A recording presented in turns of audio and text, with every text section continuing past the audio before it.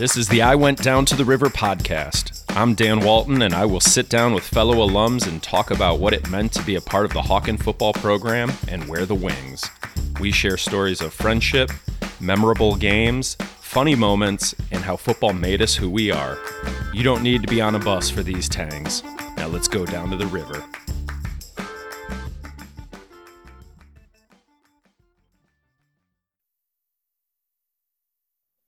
Today's guest was one of the most gifted athletes to ever wear the wings. He was a two-way starter by way of slot back and cornerback, and finds his name listed 4 times in the top 10 record book. He was dynamic with the ball in his hands, and on defense he amassed 12 career interceptions, good for second all-time. His jersey number is 24 in the program, and he is a graduate of the 1988 class. Please welcome on this trip down to the river, Marcus Teague. Marcus, how you doing this morning? I'm pretty good. How are you today, Dan?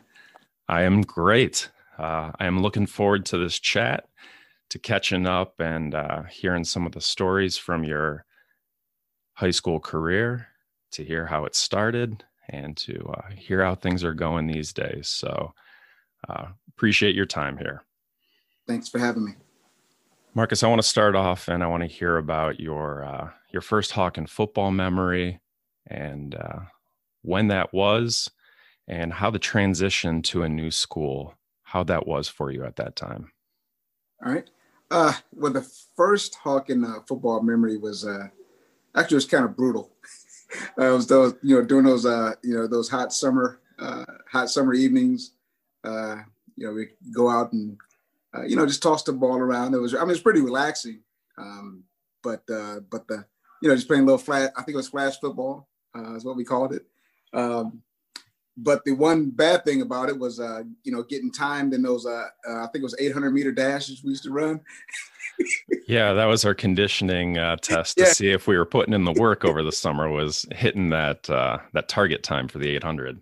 Yeah. So, and unfortunately, I was in the group with the, where the skill position or the position players, where we had a different time than the linemen.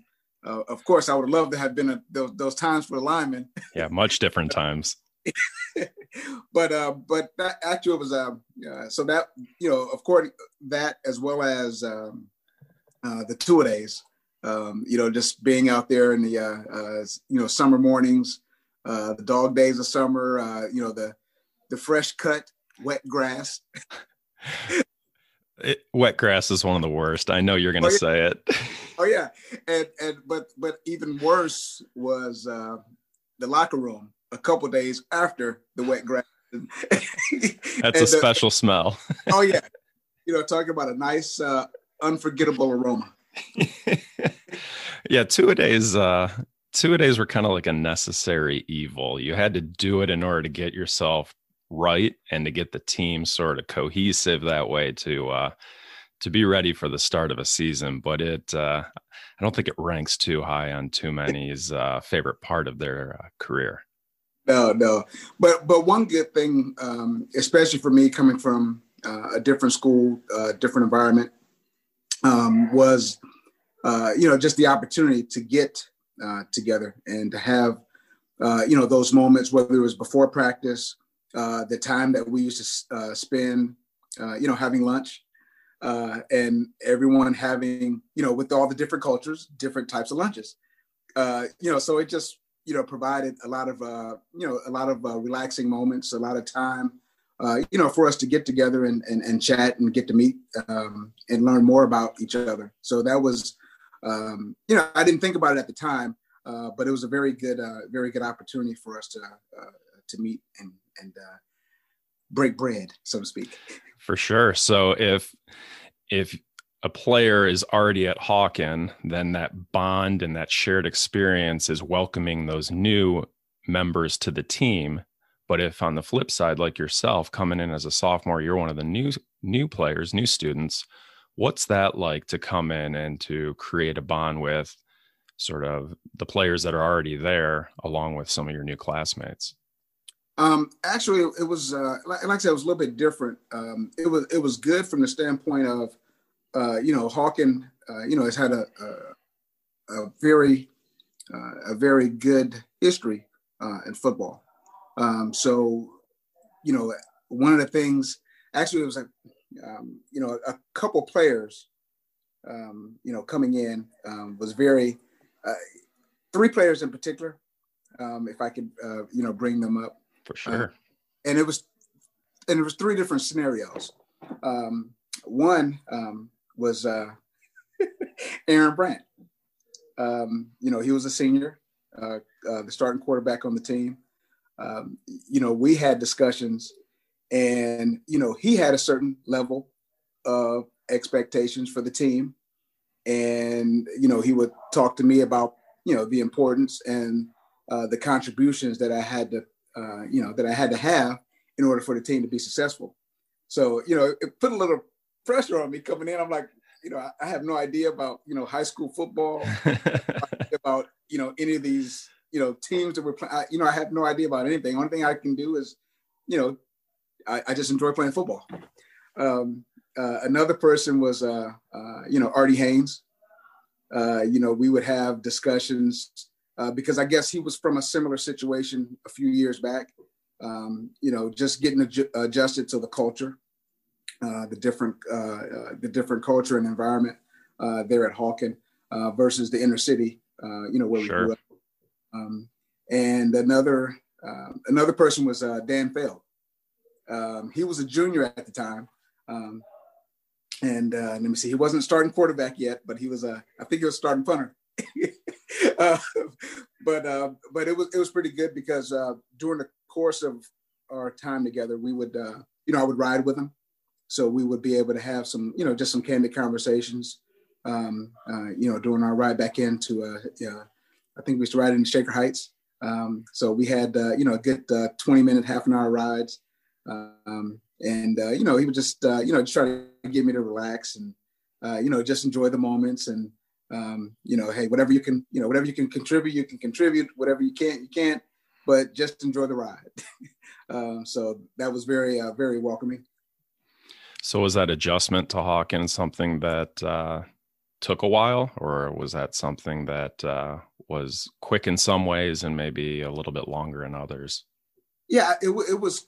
I think one thing that was very helpful, was the team environment on the football team, because unlike some other students, new students that went to Hawken, whether it was the same year or years after, the fact that we were there for a couple weeks, during the summer, we already had a family, so to speak. So I wasn't, so by the time school started, it wasn't like I was the new kid anymore, or the new student anymore, or the new player. We were part of that particular unit, and I think that was, that made the transition to the classroom a lot easier. Having Coach Walton, as a PE teacher, and like Coach Davis, he was my advisor. So so seeing them before school started, it just made things a lot easier. And I thoroughly enjoyed. I was nervous, to say the least, but overall it was a pretty good transition. And so prior to that sophomore year at Hawken, what was your previous experience playing football? Actually, I played in the city league, the Police Athletic League. Sure. I don't know if that's still around, but I played during my junior high. Actually, when I was at my junior high school, Patrick Henry, we didn't have tackle football. It was just flag football. Okay. And I didn't want to play flag football. So I played outside of school in the Police Athletic League. So I played there. I think it was at the time it was called Pal 6. And we were sponsored by an old wide receiver of the Browns, Ricky Feature. Yeah. So that was so we were the Pal 6 Features. So it was a pretty good good experience with that. We were pretty successful. Made it to the championship game, and it was pretty fun.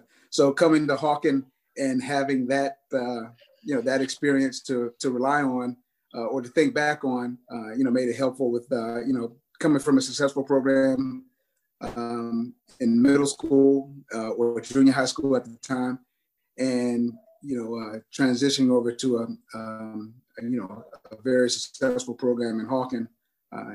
Kind of went hand in hand. Sure. Marcus, where'd this nickname Ice come from? Oh man, actually, that went back to junior high school. That was junior high. Okay. Yeah, that was back in junior high. So tell us a little about the origin. Who gave it to you? How'd you get it? Actually, I was on the basketball team in junior high school, and one of the guys, they used to say something about it was something that I did that reminded them of George Gervin. The Iceman, okay. Yeah. So he said, but we're not going to call you the Iceman. It's just going to be Ice. So that, so it just started from there. And then, once I got to Hawken, whenever someone got an interception, they would call Ice. Yeah. See, now that's where I kind of made the connection because I figure Ice, it's either because your personality always come off as cool and, kind of calm, or from the actual football term, which, like you said, when we get a defensive interception, we yell out Ice. You had quite a few, as we're going to discuss here. So either way, it all fits together, I guess. Yeah. And one of the, players on the team I went to junior high school with. So he was, he kind of brought that with him, William Appling. Oh, sure. Yeah, so that so it just kind of transitioned over from junior high school to high school. All right, I like that. So we're going to get into some of the memories and some of the highlights from your high school career. We're probably going to focus a little bit more on the junior and senior year, but let's start off real quick with the '85 sophomore campaign, a season in which we go 10-0. And do not qualify for the playoffs. And much has been said about how we needed to, as an institution, sort of bump the quality of our schedule up. So that never happens again, because that squad was too good to not be able to continue into week 11. Your role on that team as a sophomore, because there was a lot of talent in the two classes above. So this was not just like a lot of available playing time going in. Yeah, it was, during that, my sophomore year, it was a lot of special team play. And it was, it was just one of those things you look forward to. And like I said, especially with that being my first, delve into high school, I had no idea what to really expect in terms of, the speed of play, the strength of the players, just the different dynamics that go along with playing high school football. But it was pretty good. I know, one of the, the memorable moments as far as being when I was a sophomore was, I think it was the US game, was my very first interception, as a sophomore. They were, and I probably should have dropped the ball, but they were, no, but it was a fourth down. So it really didn't matter too much, but in the heat of the moment, young player seeing that ball coming at you, you'll grab it at the 1 yard line if you have to. I mean, definitely. I mean, it was like a fake punt, and I was playing like end, so instead of going in, we just kind of read the play. Coach was telling us to look out for it, so they tried to fake, and I end up picking it off and dropping right to the ground. But secure it. But like I said, but on hindsight, you should have just batted it down. But of course, you don't think about that at the time. No, not so much. So that's your first varsity interception. How about that first varsity touchdown? I think I have you registering that one maybe in the Richmond Heights game. Yes. I still remember the play. If I'm not mistaken, it was like a sprint pass right, slot back post. All right. Yeah. And so the quarterback at the time was Dan Feld, correct? Yeah, that was Dan. Yeah. Yeah. Yep. So he came in to replace Aaron Brandt. Yep. And so he hit you on a little backside post, or was that a frontside post? Did you say? That was front post. Yeah. Frontside post. So that one went for 28 yards. and first of several varsity touchdowns that you score in your career. Did you act like you had been there before, even though it was the first one, or was there a little bit of excitement there? Well, it was a little bit of excitement. Yeah, it was a little bit of excitement, and obviously the team's excited. That was one of our first games, so we it was pretty good because, like I said, we were looking, just looking for, just looking forward to getting the season started on the right foot, because especially considering what happened the year before with not making the playoffs. So it was, it's just definitely one of those, one of those things where we wanted to, just start off right and keep it rolling throughout the season. For sure. So now we're going to go and do a little summary of the 86 season, your junior campaign. We go 12-1 on the season. This is our first team in program history to qualify for the playoffs. So that is a really unique and cool thing that you were a part of along with your teammates. Coming in with a lot of talent, even though we graduated a pretty good senior class there, but a lot of talent returning, expectations really ratcheting up, and sort of talk about sort of the way that your role was going to change going from that sophomore year where a little more special teams oriented with some substitutions here or there as the game went on to now your junior campaign. Yeah, the junior campaign was a lot different. We were more in a situation where, the offense totally changed. I think we're more of a slot offense first, my sophomore year. And then we went more into like I think it was like a pro and an I, because I think that's when OJ went back to tailback. So it was versatile, versatile offense. And in one of the roles I play, I was, fortunate enough to be, starting defensive back during the course of that year. So we still had the special teams component, as well as, like I said, starting defensive back and, rotation in on offense. So it was, it was a very, very, very exciting, a lot more tiring since I had, a lot more time on the field.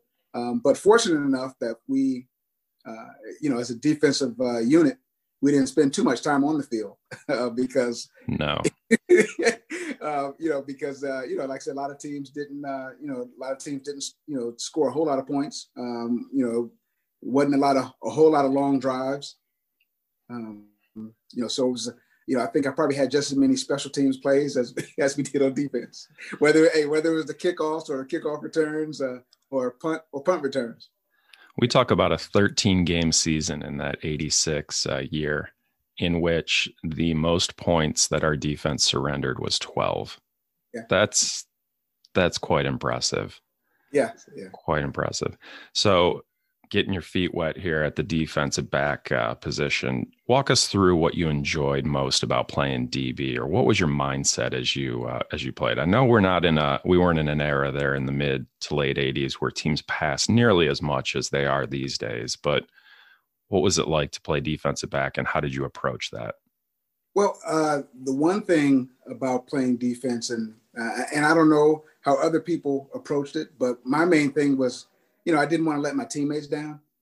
And I know I was one of the 11 cogs in the wheel, but I definitely had a certain, a certain function that I had to, meet and provide during the course of, playing.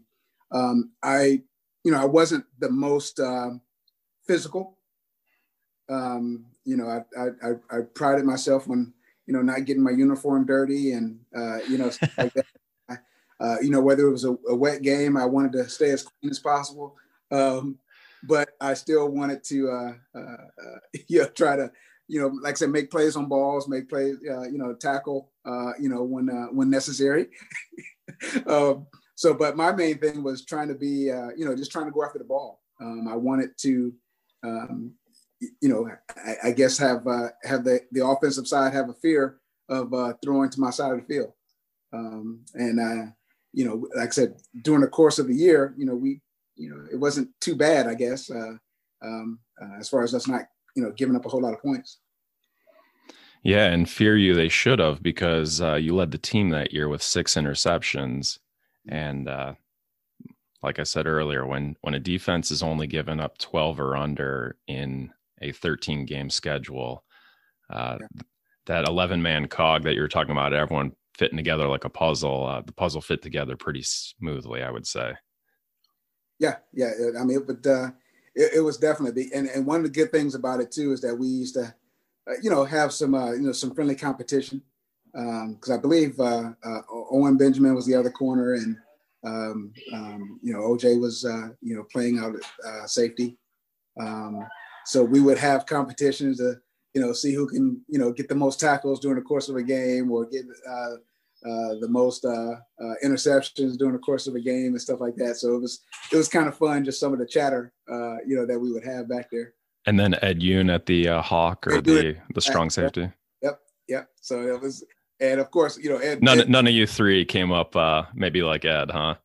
No. That's why he was like a Tasmanian devil, man. Yeah.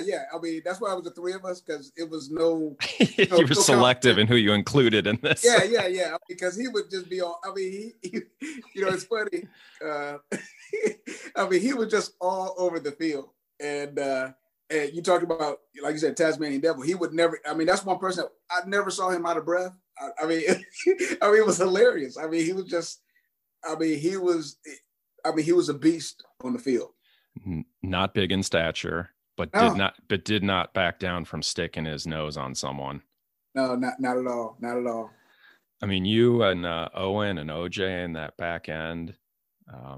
That's almost like the origins of a Geauga County no-fly zone right there. Yeah, but it was very fun. It definitely was fun. So I'm going to quickly just kind of go down the schedule, and if one of the games there's a memory that sticks out, just feel free to jump in and interject.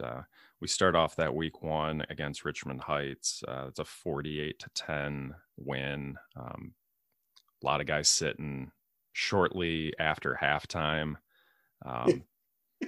Go into week 2, and this is the sort of the introduction to Chagrin Falls to the schedule, one of the first additions to the schedule to try to pump it up a little bit. My dad talks about how there were parents that were concerned because of the size of school and some of the success that they had recently. And we go and beat them 43-8. So that was one of the I get, it was weird for me personally. That was one of those games where, of course, it was a big school, but where I played at, I went back to junior high school where, we just had a bunch of guys from a lot of different schools. So it didn't matter if we went to a big school, went to a small school, well, they didn't have homeschool back then, but, whatever the case may be, it didn't matter. We just went out and played. And, it was a little intimidating at first because, Coach Walton always had us,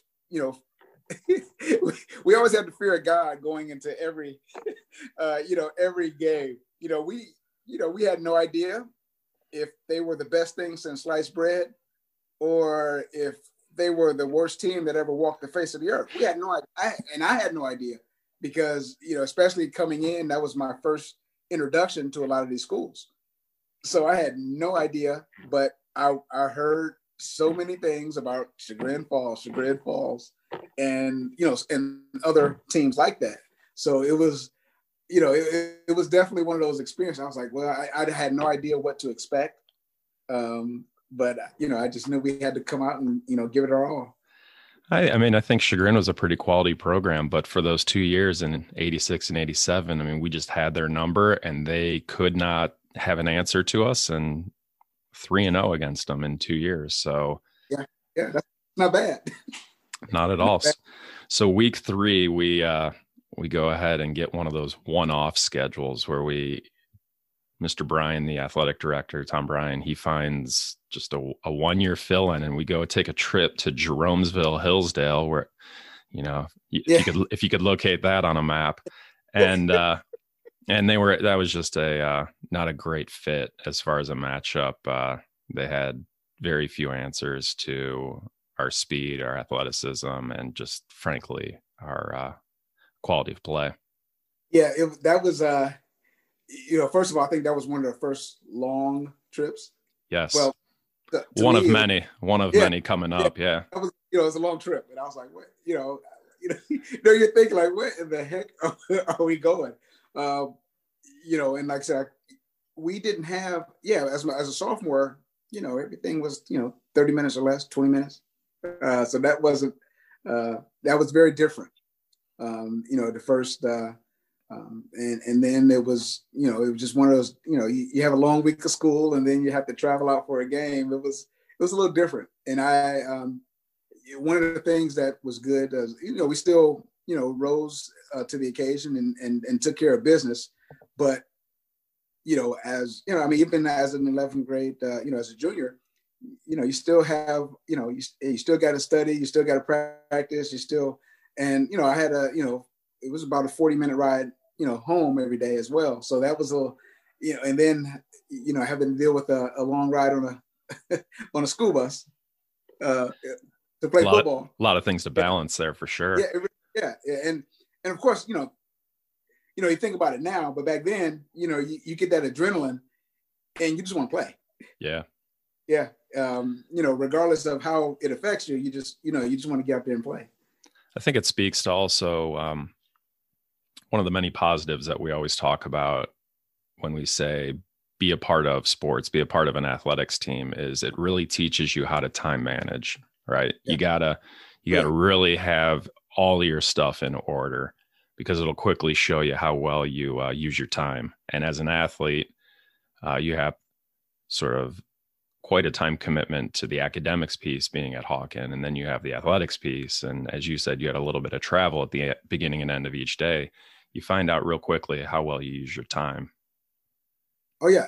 That's, you had a lot of, I found myself spending a lot of time, especially, whether I'm riding, as I stated before, riding in with Dan or riding on a school bus, doing homework, trying to get ahead, especially when, you have those Friday night trips, Friday night football games and stuff like that. So it, you definitely had to balance your time, sitting in the hallways, during your free periods, you definitely took advantage of it.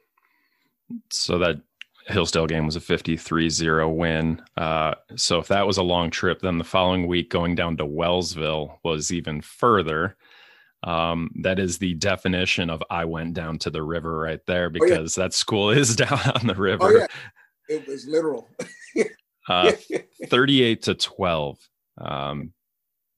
What do you remember about that game? Because I know there's that pretty special play that OJ was a part of, as far as that pick six late in the game that stood for a while as a state record for longest interception return.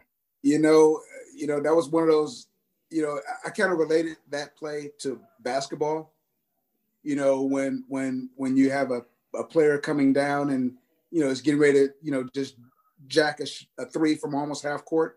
And it's like, no, like one of those Steph Curry shots. Right. No, great shot. Until it goes in, right? Because we're sitting back there like, all right, he's just going to down the ball. And, we're standing around and, he starts zigging one way and then zagging the other. We're like, what the heck is he doing? and next thing you know, everything just lined up. And, the first thing in my mind was like, all right, we just kind of set up like a punt return. Right.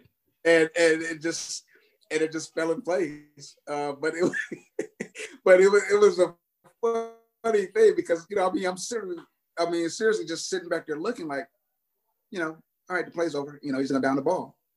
And like I said, he just kept going and going and going. And next thing you know, touchdown. I remember hearing about that game and that play, and I was actually not able to go to that game. I was in third grade at the time, I think, and my mom must have decided that, or mom and dad must have decided that was too far of a trip for me to go. I was bummed, man. I did not get to see that. I did not get to see that play or that game. And to this day, that is a copy of the 86 season. That's a game that we don't have. It Oh, was yeah. misplaced or lost or something. Oh, really? So I can't even go back and enjoy it that way. Oh, man. Oh, goodness. So we're sitting there at 4-0. We have Medina Buckeye, which we shut out 32-0, and then Independence 44-7, Gilmore 28-3. And then we have a week 8 opponent against University School, a game in which we win 28-6. And you have a nice little 43-yard scoop and score on a fumble. Uh-huh. And so you had seen the U.S. rivalry as a sophomore, but this was really probably your first interaction with them from the standpoint of being on the field for the whole game. Yeah. Talk about that rivalry. Yeah, I mean, it was always intense. It was one of those things where no matter how good or how bad, either team, is at the time, it was always, a competitive game. Although our scores didn't necessarily indicate it, it was, I think a lot of times they were a lot closer than they seemed. Sure. And I think also they had, I think that was our junior year, where they had a running back that came in from another school. I think he's coming from Beechwood or something, if I'm not mistaken. Okay. Of course, everyone, of course, Coach Walton would, tell us how great, how great he was and this and that. And, he was pretty good. But I think he ended up being running back at West Virginia, if I'm not mistaken. Oh, wow. But but of course, never seen the guy, never knew what to expect or anything of that nature. But, so I guess that was always a great thing. Having high expectations for the other team. And those were a lot of situations where I didn't mind them letting me down in terms of, not living up to those expectations on their end. So after that victory over University School, we close out the regular season with a 28-8 victory over WRA. And then in week 10, in a 41-12 victory over Brooklyn, you are a part of a 75-yard touchdown reception from Dan Feld that is one of the longer passing touchdowns in program history. You said you remembered your first varsity reception against Richmond Heights was on a post route. What was this route? If I'm not mistaken, that was a post as well. Oh, let's get Marcus the post, right? How are they not keeping free safety over the top on you? No, and I believe that was a backside. Okay, that one was. Yeah, that was a backside. So the quarterback would probably do a little soft roll away from you, set up over backside tackle, and then hit you on the backside post. Okay. Yeah, and I still remember that play. I mean, there was absolutely nobody within like 30 yards of me. I mean, it's like, okay. I mean, just don't drop this. Just don't. Exactly. That was my thing. Is just don't drop the ball. Don't drop the ball. Those can be some of the toughest ones to bring in. Oh yeah, because it's a lot easier. Hey, you got a lot more excuses if someone's draped all over you. So that is a 10-0 regular season, second one in a row for us. But like I'd mentioned earlier, this is now a team that is the first qualifying playoff team in Hawken program history. Week 11, we get matched up with Grand Valley, and Grand Valley's a physical team up front, big team. They got a offensive lineman that I think might have gone to Ohio State or something like that. So pretty physical, ground-oriented team. And we come in and we beat them 28-8. And I think one of the most memorable or funniest things to come out of this is the coach at the time said, we did pretty well. If it wasn't for OJ, I know we would have won. Yeah. And I would love to go back in time and see the look on the face of the reporter when he heard that response, because it had to be like, which game were you a part of? Oh man, that was funny. That was funny. And to go back again, that was one of those things you just kind of expected them to just just ground and pound the whole way. And they but at the time we had Mel Jones up front too. So and Andy Pay, you know, those guys, you know, so that kind of helped, you know, kind of clog the middle a little bit, you know, and their run game. For sure. And so not only are we first time playoff team, but now we're advancing. We're going. You know, let's see how far we can make this run happen. And so week 12, we have a game against Wyndham, a game that was nice and cold. Nice and cold. That was a freezing game.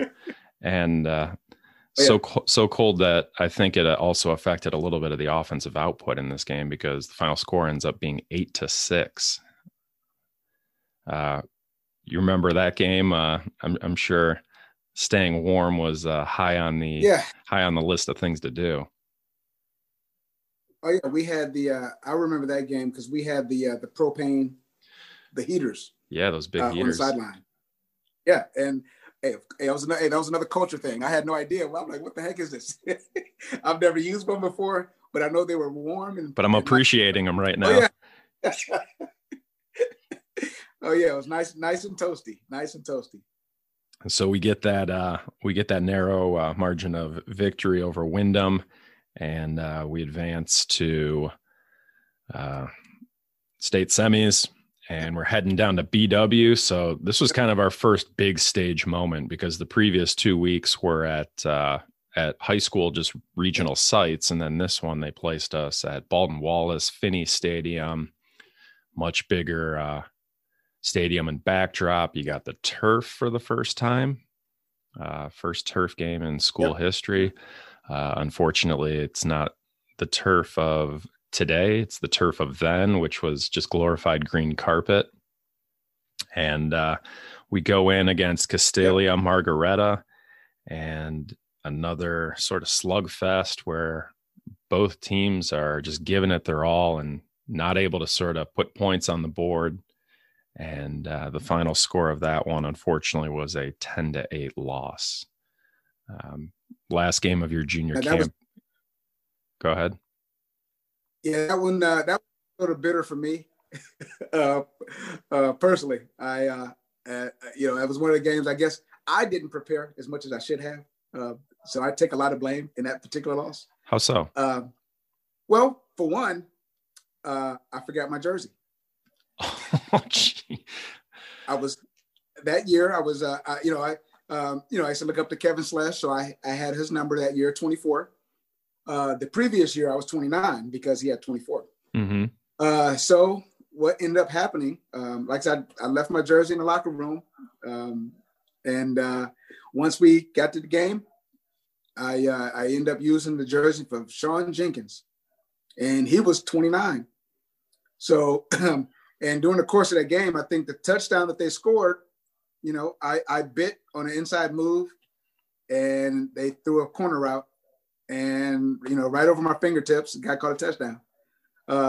So, you know, the fortunate, I mean, the bad thing about it is that, you know, like I said, we lost the game, and but the good thing about it is that in the public eye, I wasn't the one that was blamed, because it said Sean Jenkins was the one that was poor Sean Jenkins.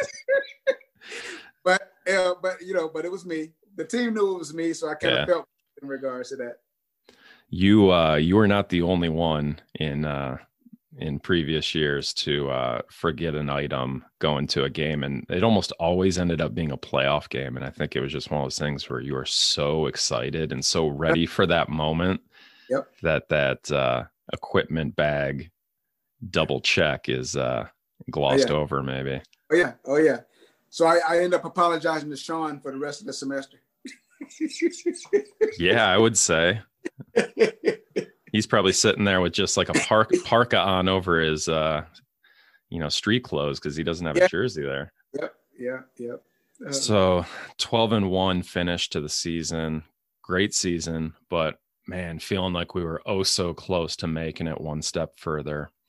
And so as the season comes to an end and we're going through the off season and getting ready for that 87 campaign, your senior year, looking to get back at it, and with the absolute goal of it's Columbus. We're going to Columbus to play.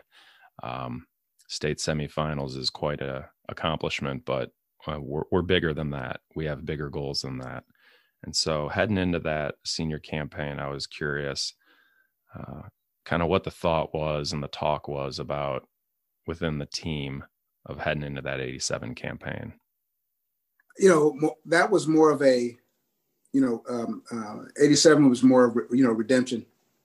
We, like I said, we kind of thought that we fell short of what we set out to do. For one, because, we had the 85 campaign, which we didn't make the playoffs. So 86 was one of those years where it's like, all right, we got to show them that we belong.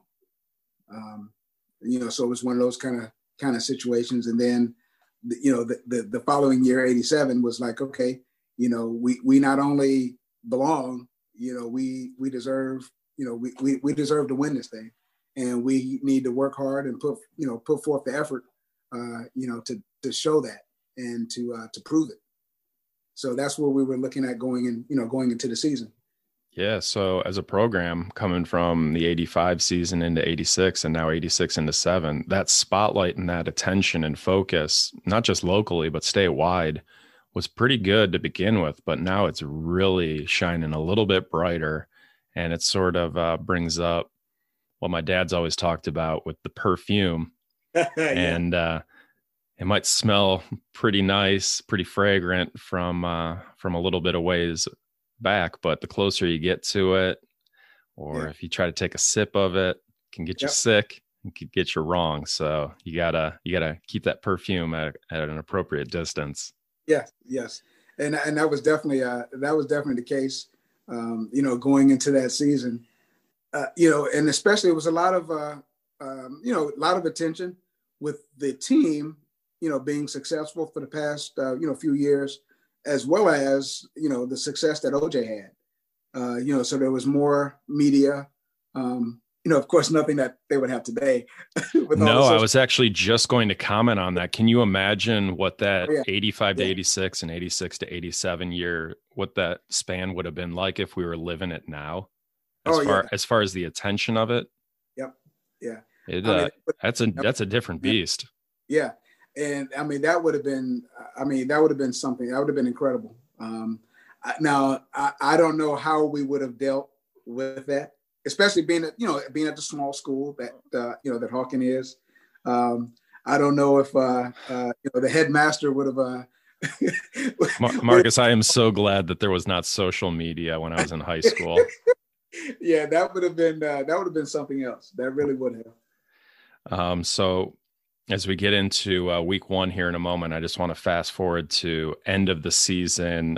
You accounted for 978 yards all purpose. You had 9 touchdowns to your credit, and then defensively 71 tackles and 5 interceptions. And then little less known fact, 6 of 7 on passing plays. 6 of 7 on passing plays, 126 yards, 1 TD.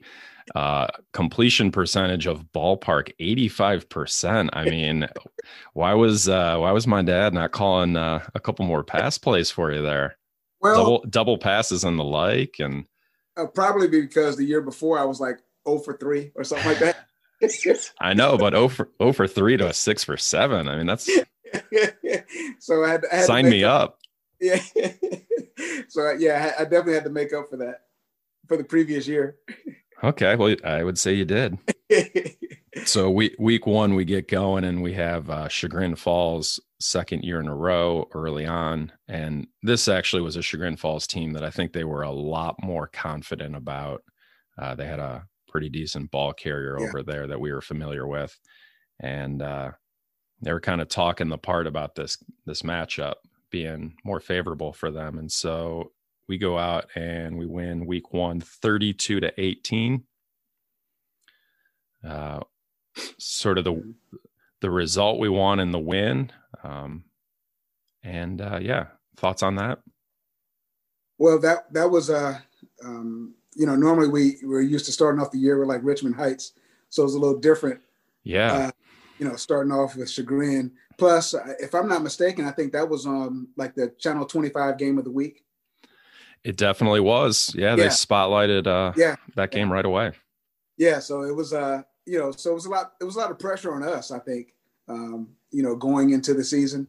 Like I said, we had expectations that we were, going to be pretty good, and expectations that we wanted to, play down in the shoe. But, it's different when you put the pressure on yourself as opposed to others having those expectations as well. So we definitely had to live up to it in that particular game, and going forward. Week 2, another new team to the schedule, looking like a much bigger squad here for us, and that's Perry, the Pirates, and we win 40-14 in week 2. Week 3, Wellsville. I'm trying to think if I misspoke earlier. Was the interception return in the junior campaign? I think it might have been the senior year, actually. Yeah, I think it was the senior year. I had them flop, so it was that senior year that we went down. Yeah, senior year. Yeah. So we already talked about that one a little bit. Yeah. That was our senior year. Yeah. Week 4, Cuyahoga Heights 20-0. Week 5, Medina Buckeye 26-0. And then now Medina Buckeye was an interesting game for a lot of different reasons. One, was this the rain delay prior to? Yeah, that was the delay. Plus, it was a short Friday. Friday. So, so for whatever reason, I can't remember whose house we were having a team meal at, but OJ and I were riding out, and I was giving him a ride, and we were going to to the meal to get our spaghetti dinner, but he forgot something at home, so we had to go back to his house, and we get back up to the meal, and everyone's already gone. So we ride up to the school, and we're as late can be. The bus had already left. So we pull up, the equipment van is there. So OJ and I, we pile up in the equipment van and spread out and go to sleep on the way to the game. Who was driving the equipment van that year? Was that Coach Waller? Was that Coach Moses? Who was that? Coach Waller. Coach Waller. Yeah. So of course we got a lesson along the way. And I'm sure. Rightfully so. So we get to the game, and it was a rain delay. I think it was about an hour, 2-hour rain delay at halftime. Thunder and lightning. We were getting our butts whooped. You would have thought that they hadn't lost a game in 3 or 4 years. They definitely stepped up, and that was a game where Will Appling got a concussion. Yeah. So he was knocked out of the game, and fortunate for us, we got a chance to sleep during halftime, rest up, and we came out, just energized after that game. After the halftime, granted, I think the game might have been on by 11 o'clock by the time it was over. Right. But yeah, so the second half was, what they say is a tale of two halves. Second half, our performance didn't compare. It was the first half was pale in comparison to the second half. So we go into that locker room for the weather delay, and we're kind of like, that was, we're not playing our game yet, but hey, we're okay. Let's just stick to sort of the plan that we have in place. And they're on the other side of the wall going crazy. Oh yeah. They're like trying to intimidate and trying to, and like you said, it was a long delay. So I think they might have been doing a little too much activity over there. And as a result, we came out fresh and ready to finish this game. And they came out and looked like they had already played a full game. Yeah. Because they were excited. They played a heck of a half. I want to say they held us to 1 touchdown, if I'm not mistaken. Early on, it was just one score 0. Yeah. So it was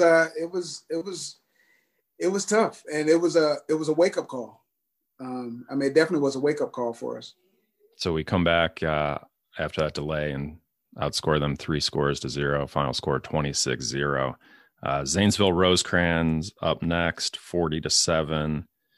I think that was one of those matchups where the staff felt like they kind of had to call off the dogs in the attack pretty early on, which takes us to week 7 against University School. And one of the nicer lopsided scores that we've had in the history of that matchup, where the Hawks win 39-0. And that was very enjoyable for us because especially our class. I think that was one of the first classes that beat US 3 years, and that was the rivalry that that we always heard about coming in. So for us to kind of beat them convincingly all 3 years, that was it was very refreshing for us. Very refreshing. I think that was the game. I think that was the year, I should say, that the game, their student section made a huge banner and attached it to the front of the stands, and it said OJ who. Yeah. Didn't work out so well for them. No, that was I think it kind of fueled him a little bit. Right. So 7-0, and we had week 8 down to Hudson, Ohio for a Saturday afternoon game at WRA, Western Reserve Academy, and a game that definitely sticks in the side. And just all these years later, you still can't help think about that game and have a bad taste in your mouth for a lot of reasons. I'll let you start. Yeah, I think they always talk about the home cooking. That was definitely one of those. Games. Like I said, hey, the refs allowed it to stay close, but I think, matter of fact, I think we had. I remember I scored a touchdown. They called it back, and I think OJ scored a touchdown. They called it back. So it was a few scores that we had, and I still remember. I think we had like twice as many yards as they did during the course of that game. And the score was definitely not indicative of the actual play on the field. So it was definitely one of those things where, of course, not to blame the refs, but it just didn't, it didn't add up. It definitely didn't add up. Yeah. It's a hard enough game to prepare for each week and then go play against your opponent and win. It's another when you're playing against more than just your opponent. Yeah. And so, like you're saying, a lot of seemingly questionable calls, put that politely, and talk about sort of the mindset of the players coming out of that, because here you are, you're in your 3rd year in the program, and this is your first regular season loss. It was weird because for that reason alone, it left a bitter taste in our mouth. We had no idea, like I said, and even before that, the only loss we ever had was, in the playoffs. So to be able to go, 2 and 3/4 of a season without losing a regular season game, like I said, we, for one, you could say we got spoiled, but we put in a lot of hard work as well. And, we didn't like the fact that hard work was being, kind of null and voided for, no fault of our own, just because of who we were.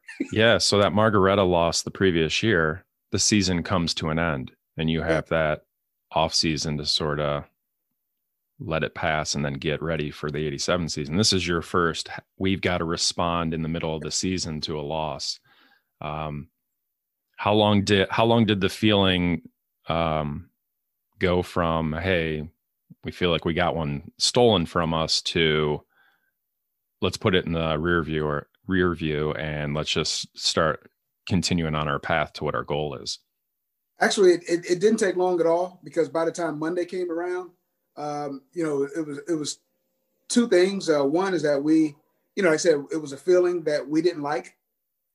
So we knew we had to bounce back because, one, especially the seniors on the team, we were a little nervous about making the playoffs after a loss because we knew our sophomore year we were undefeated and didn't make it. It's true. So so it was a lot of things running through our heads. So, we knew we had to, step up and respond accordingly.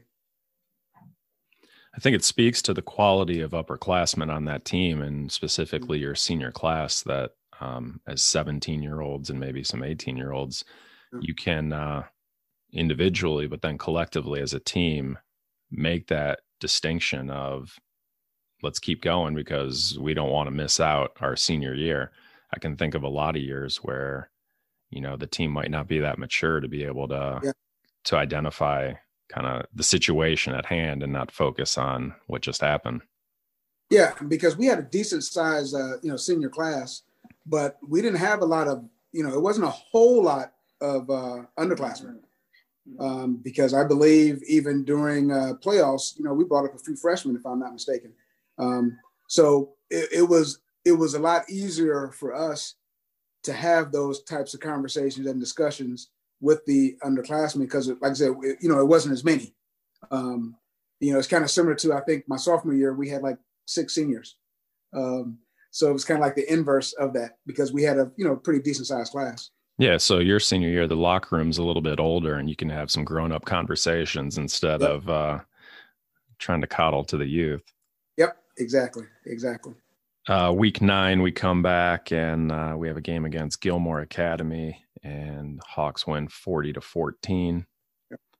And then week 10, we finish up for the second year in a row against Brooklyn and almost absolutely carbon copy score them. This time it is 41-13. And as that game finishes up, we do find out that, yes, the playoffs are definitely going to happen.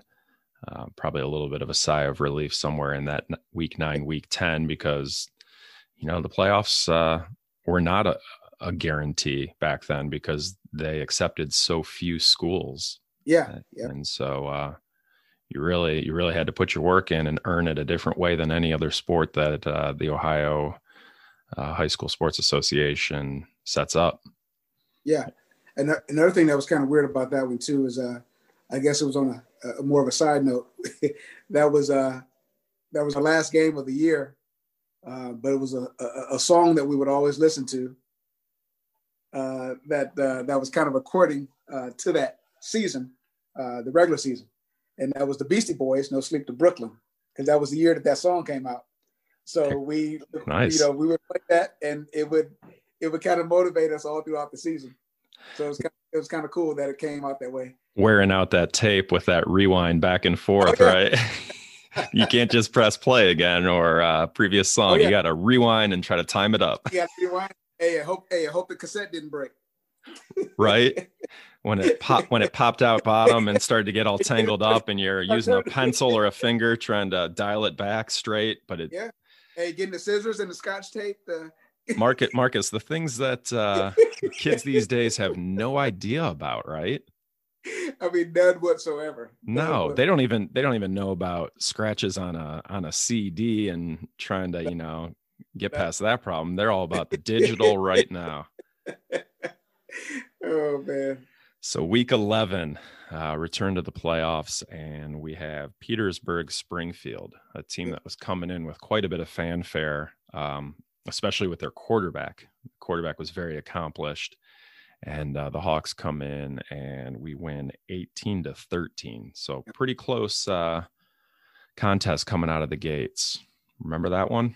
Yeah. That was a tough one. We, that was one where, like I said, I told you, Coach Walton would always tell us that, teams were good. But, I think we kind of came into it, they were pretty good. I mean, I give them credit. But, I think we might have been a little bit lax, because of, what we had been through the previous 2-3 weeks. So I think, at least, the portion of that game, we might not have lived up to what we could have done on the field, but it was enough to win, but not enough to be as convincing as we had been throughout the rest of the season. So that victory then puts us into a Week 12 matchup, which is a rematch of Week 1 against Chagrin Falls. This one gets placed, I should say, at Menor High School. Nice little stadium out there. And at this point, 2-0. Third matchup in 2 seasons, and they go with the plan of attack that we're going to put all of our eggs in the try to contain OJ basket. Didn't work out so well. And I think for some, not within our program, obviously, but for some, it was sort of that first realization that this is an extremely talented squad, and it is not just the makeup of one individual. And so while they might have slowed him down a little bit in the first half, guys like Dave Henkel and others really just took advantage of that opportunity and sort of said, that's not going to work for you. Yeah. Another thing that was good about that too is that we had, we had a junior quarterback, Greg Kickle. Greg Kickle. Yep. So that,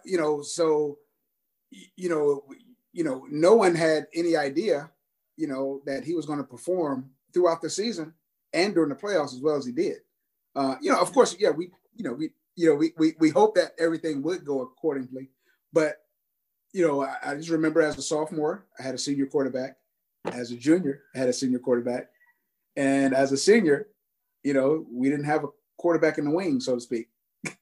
So that, especially when we had a game like that, where of course they would try to contain OJ, that would we had to rely more on Greg.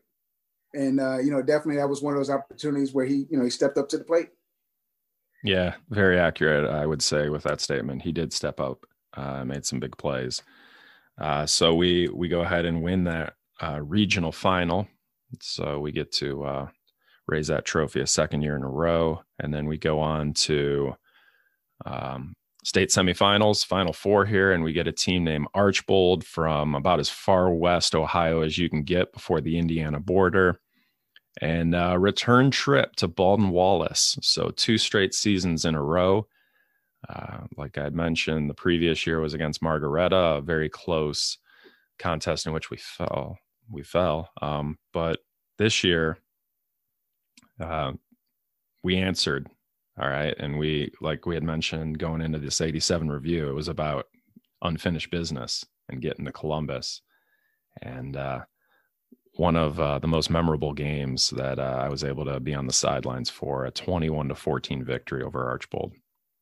Yeah, that was very refreshing. Of course, it wasn't the last game, but it was it was our last victory of my senior year. It was great to do enough to get down to the shoe. Of course, we wanted to win, to get down there and win. But that, especially after what happened, to me personally, the year before at Baldwin Wallace. So, that entire game, I was like, well, I just got to make sure that history doesn't repeat itself. And for the listener, we were in Jersey 24 for that game. That is correct. So, the good thing about it, if they did see tape, they wouldn't have known it was me. So that was the good thing about it. But it was very exciting. That was first time playing or going winning to have the opportunity to play in the shoe. So it was that game as well as everything the festivities leading up to that following week. It was just tremendous, remarkable. Yeah, a lot of big wins, a lot of big games in this 3-year span that we're talking of yours.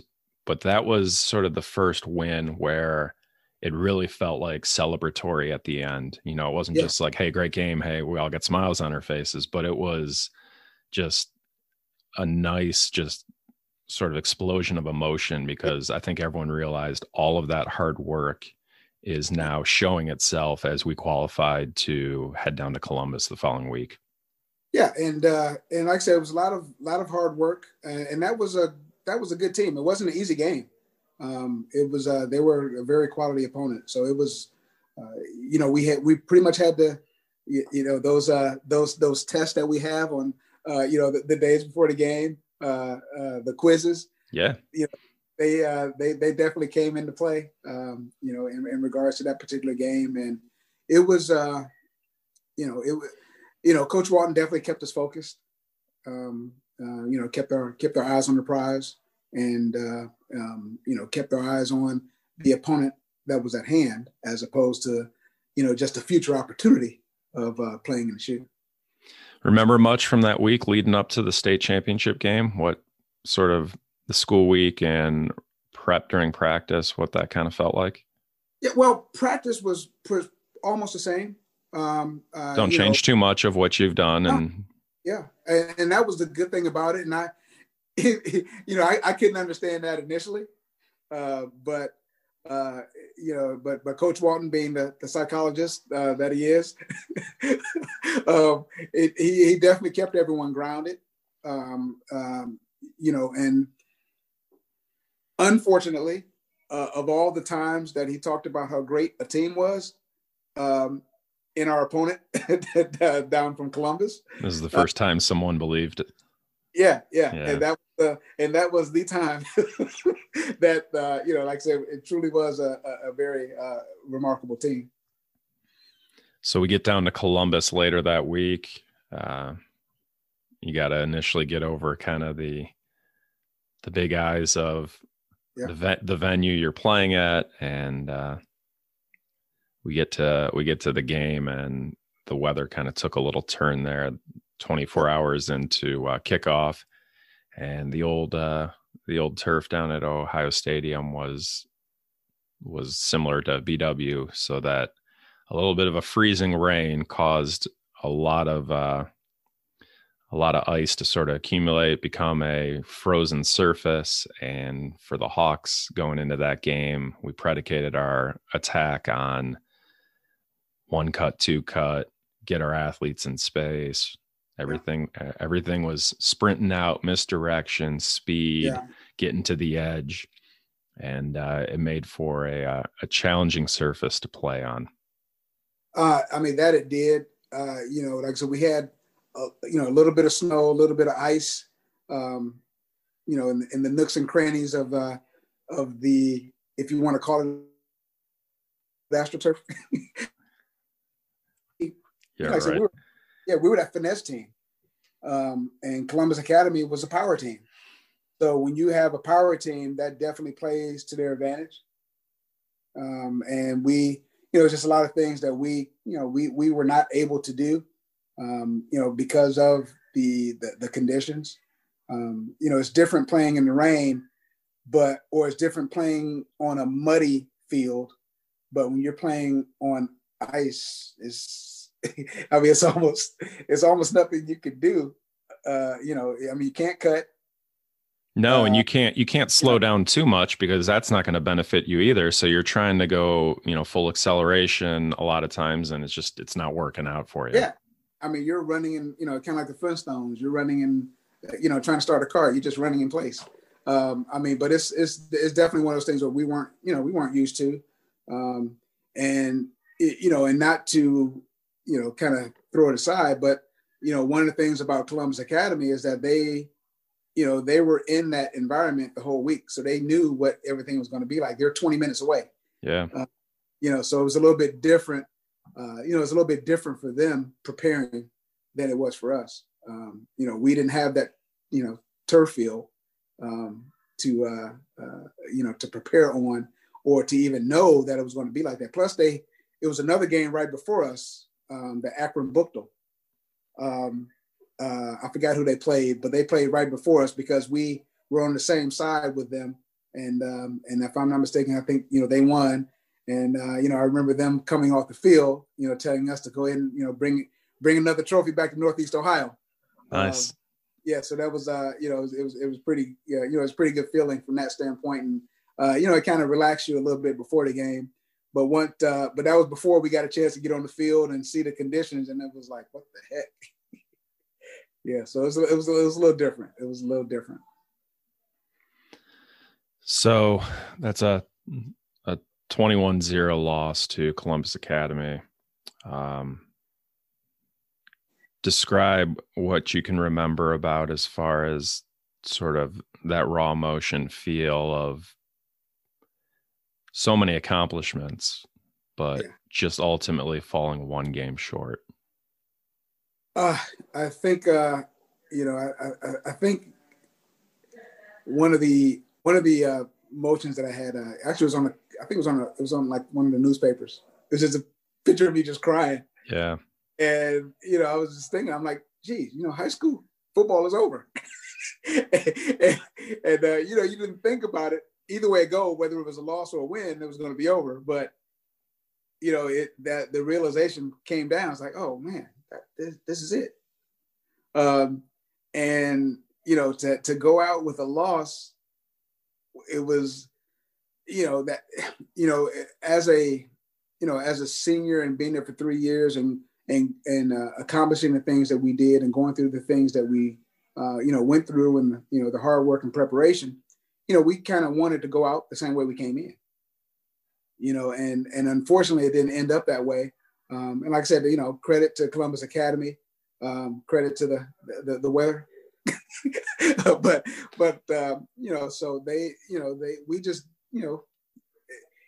just couldn't do what we wanted to do. And it was unfortunate. Yeah, it's part of the game. I mean, you got to sort of deal with the hand you're dealt, but wouldn't it have been nice to sort of see what that could have been, right? I mean, it was weird because I even remember one point in the game, I think we were down to like the 5-yard line or getting close to the 5-yard line. And I remember running the ball and you couldn't even see the end zone. I got across the 5-yard line. I think it was a first down, but I thought I had a touchdown. And I get up, jumping and screaming, but we were 5 yards short. but it was just one of those things where, it was just, the weather and field, it definitely wasn't to our benefit. So when did that game sort of transition to where you're able to kind of look back and just really appreciate that experience? And it's not just about that state championship game being a loss. Does that take a little bit of time? Does that take a long, or is that something that? No, because we always have our, discussions after the game, right there on the field. But after our discussion, walking back to the locker room and just seeing all the parents and students, and them giving us an ovation. I mean, that was, it kind of hit home. It kind of hit home that we had nothing to hang our heads. I mean, we still had to hold our heads up high because we had a great 3-year run. And not too many teams in the country could say, that, they had a run like that. Yeah, I kind of wish that game was played in a smaller venue so we could appreciate how big the crowd actually was and how loud they were, because, that at the time, 90 whatever thousand seat stadium. I mean, it just doesn't do that size of crowd any justice. And so it would have been nice to be able to see a little smaller venue where we could appreciate actually how many came and how many filled it up, like that BW location the week before. And that was great when you're talking 2 to 2.5 hour drive or on a night. I mean, that's they took fan buses down. Yeah, they got the buses going and kids jumping on. That was a heck of a turnout, and that's definitely to be commended. For the faculty, staff, students, parents, the whole community. And that's what it was. It was a community because we were in a situation where, if you look at, Hawken and where people come from and where people, whether it's coming from for, for working at the school or coming from for, going to the school, we're all over the city. Most of the teams that we play, they're a community. You look at Chagrin Falls, everyone lives in Chagrin Falls. Most of the people probably that work there probably live in Chagrin Falls or not too far away. So it was a lot different for us to come together, when you're talking all the different, cultures and groups, to come together for that common cause. And then to even, for the course of a season or a course of 3 seasons, and then to travel down like that, to plan out their week to do something like that, you don't have to do that. So, it was one of those things where we definitely appreciated, all of that because, like I said, that's, people got busy days. People they have busy lives. They have a lot more important things to do than to take off a day of work or an evening, a Friday night fun on the town with whoever to come down and watch a bunch of kids, run around and, on the turf. Well put, Marcus. Yeah, I agree very much there. I can remember heading over to the Highlight Club after the game, where the team had sort of just like a post-game dinner, and just seeing the range of emotions for the players and kind of where they were living and in that moment, and the ones that you could definitely tell on their face it looked like it just finished, and then others who were kind of sort of realizing what we did during that season was pretty darn special. Yeah. And then also when you look at, us as seniors, I think a full understanding and appreciation.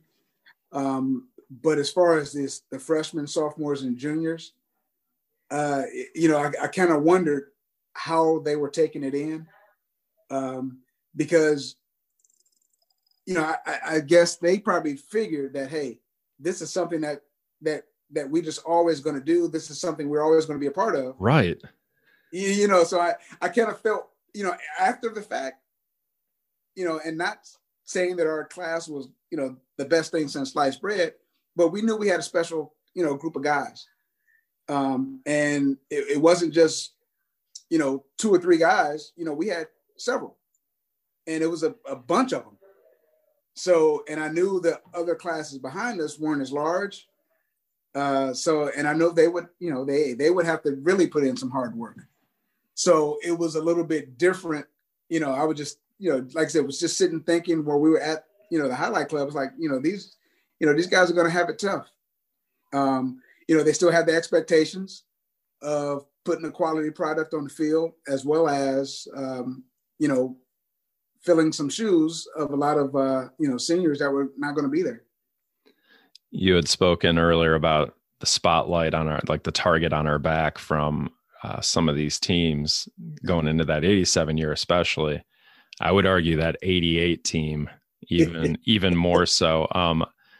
I was a part of the 93 season that we went to the state Final Four and lost to Huron that year. And I can remember the following year, 94, just feeling like everyone was trying to go payback on us. And so while you definitely have that spotlight on you in that season that you're going deep into the postseason, but the following year where you graduate that senior class and you're a little bit thinner on the depth chart in some spots, and that's when those opponents on your schedule are really trying to lick their chops to get back at you and give you a little bit of what you gave them. Yeah, it is definitely, like I said, it's not the same team, because every year it's a different team, regardless. It's never the exact same. So it's unfortunate that they try to take it out on a different team. Same school, but different team. So it's a little bit unfortunate from that standpoint. Definitely. So that'll conclude our senior year 1987 review. 12-2, state runner-up, And it was a special year, man. That was definitely a special year. It really was. I mean, it's just, you still see, some of the guys and you have, you still have those conversations about how fun of a year that was. Doesn't matter how many years later, those fun conversations still happen, man. Oh yeah. I mean, most definitely. Let's take a pause for this week's Ask Coach segment. If you'd like to be a part of the Ask Coach segment, visit the I Went Down to the River Instagram account, and there you can submit your questions. This week's question: what was your greatest accomplishment on or off of the field as a coach? Well, this is a little bit different answer than maybe was directed by the question, but it's not playoff games, it's not playoff appearances, and we've had our fair share of those. We had a nice number of postseason opportunities for the young men to be involved with while they were in the football program. But I think the thing that is probably the greatest accomplishment that I personally feel is that receiving letters and communication from players after they've graduated, and it could have been 3 or 4 years, it could have been 8, 10, 15 years later. And the greatest accomplishment, I guess, is that when I see on the impression that the players had come through the program for the lifelong lessons of becoming an adult in today's world and how you carry yourself and how you prepare for the challenges that will come up in life, just like they come up day by day and week by week in the football season. But just that whole thing about learning lessons that you can apply to your life. And there were so many references from players in that regard that they, and some of them still get better, get worse. And I remember somebody wrote and they said, they have a meeting with their group and they say, okay, now we got a week coming up here. Let's get better, not worse. Okay, this week and stuff like that. So that was probably the greatest accomplishment that I feel. And now back to the interview. All right, we are going to transition into 2-minute drill. So we'll go a little quicker fire on our question and answer here. Ready? All right, let's go. All right, you said that you switched to 24 once Kevin Slesh graduated. Was there any significance to choosing that number? Actually, it was a number that I had in junior high school when I played basketball. Yep. So that was one of the reasons why. Yeah. A favorite offensive play to run? Of course, sprint pass right, slide back post. Yeah. What are you closest to these days? Your 40 time, your 800, or your bench press? Man, I would say. I would say, 800. I would probably say 800. 800. Yeah. Can you name a song from your senior year game tape? Oh, man. Honestly, I can't because, I just remember all the songs. Every year, it ran together. I can't remember songs, but if I hear a song on the radio, it comes back. Brings it right back, right? Oh, it brings it right back around. And it was all classic rock. Right. What tradition was your favorite? Oh, fudge. So what makes fudge really good? Is there something that it has to have from a characteristic standpoint? No. One of the things that from a characteristic standpoint, was when it was nice and cold. Because we did get some fudge that was not as consistent, so to speak. So that all the pieces kind of ran together. But when it was nice and solid and square, it was perfect. It was perfect. Might not remember a specific name, but what was the best player that you played against in high school? I would say probably one of the ones was probably Chagrin Falls, TJ Flukowitz. Yeah. Okay. And I think he ended up playing with OJ at Penn State, if I'm not mistaken. Nice. Yeah. All right. So that's our 2 minutes. Were you ever were you ever on fudge duty? No. Were you ever responsible for that? No, I was not. And thankfully I wasn't. Me neither. Good. Yeah, a breakfast duty for my mom was enough. For sure. Oh man. Hey, quickly talk about what the experience was like to go from playing high school ball for Hawken to going to college and playing for Denison. Hawken was a lot more intense. Denison, it seemed like people didn't have the same respect for the game. They had the same respect for the coach because he was kind of like your father. He was, he was a classic coach. We were the last team. I think it was two teams left in the country, I think, that ran the single wing offense, and we were one of the two. And of course, now they call it, all kinds of stuff, whether it's the run and shoot, the wildcat. But in essence, it's pretty much the same thing now, 30 years later. But it definitely was, like I said, it wasn't as intense. People didn't give it the respect that it deserved. And I was used to winning. I lost more games my freshman year in college than I did in 3 years of high school. Actually, 3 years of high school and 3 years of junior high. So, I wasn't used to that. Not used to that at all. No, it was tough. I thought about, quitting just because of, I'm like, because, so it was definitely, it was heartbreaking. It was heartbreaking. How difficult was it to learn that offense? Honestly, it wasn't that bad. It was bad. No, it's very. As a lineman, it would have been a lot more difficult.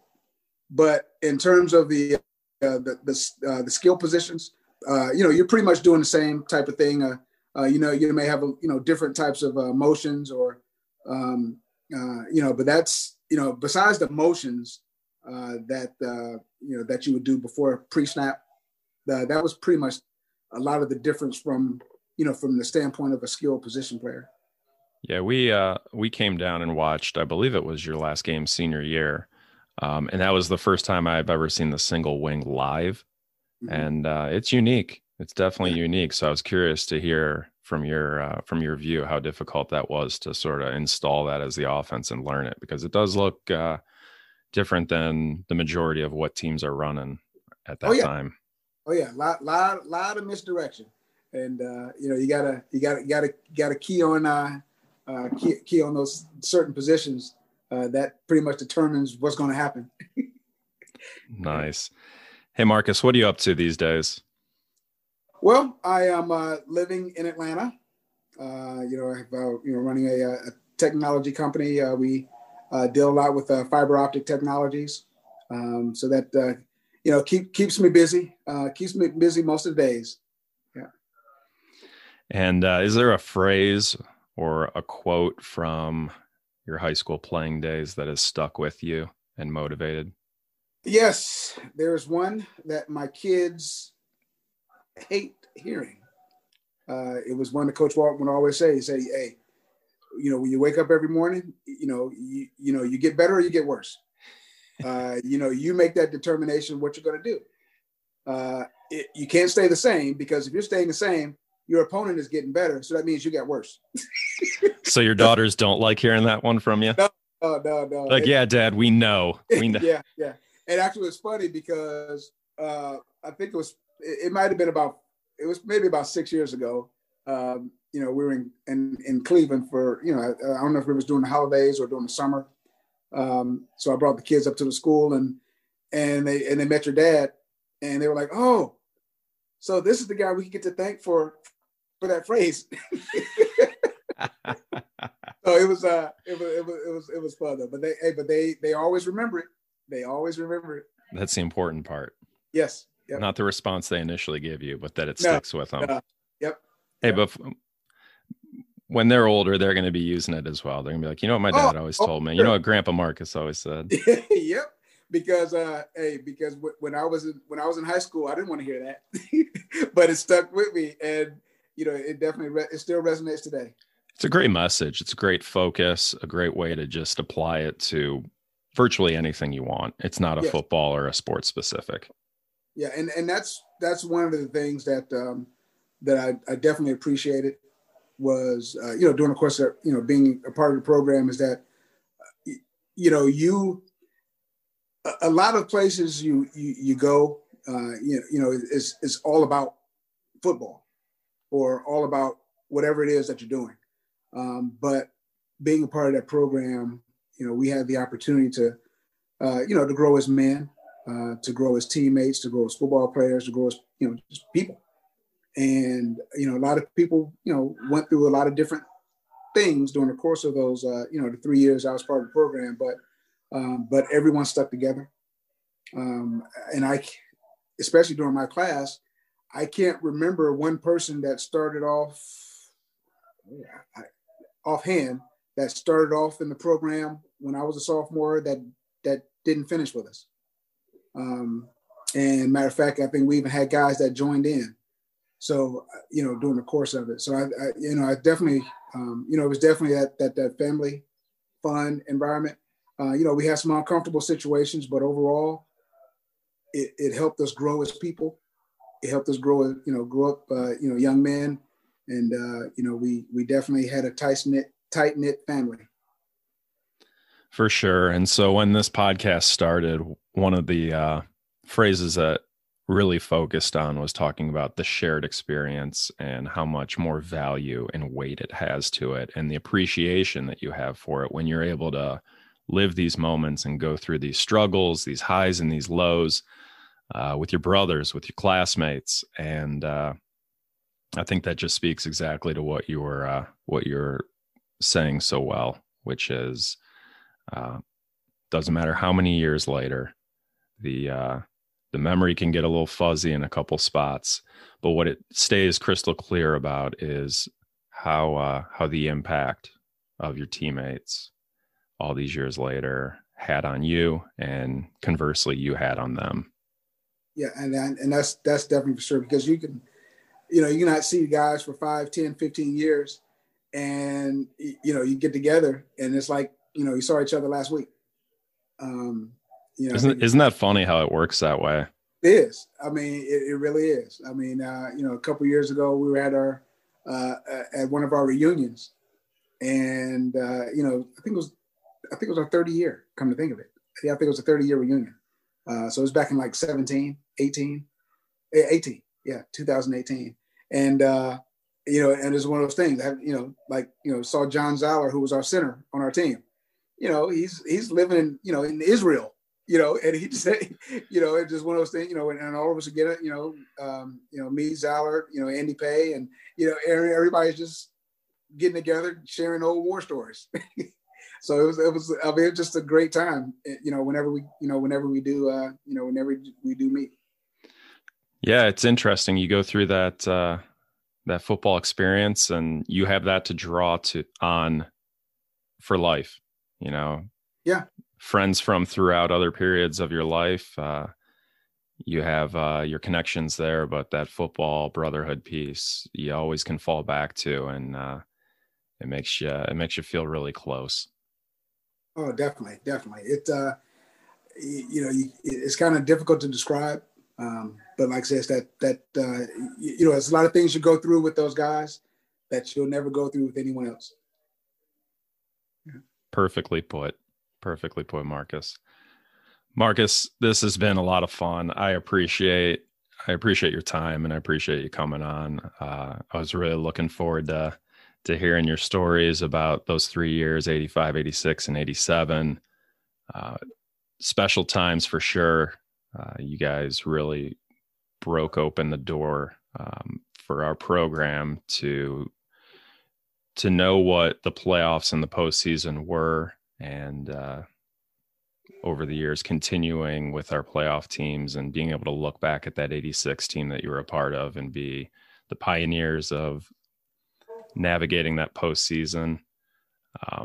Great catching up with you. And I I'm really grateful for the time that we got to spend on this trip down to the river. Oh, I thank you for having me, and certainly appreciate, you and your family and you putting all these together. That's wonderful. All the best, Marcus. Likewise. Thanks for spending time with us today. Please subscribe wherever you get your podcasts. Tell a friend and spread the word. And until the next episode, like my dad always says, good night, Irene.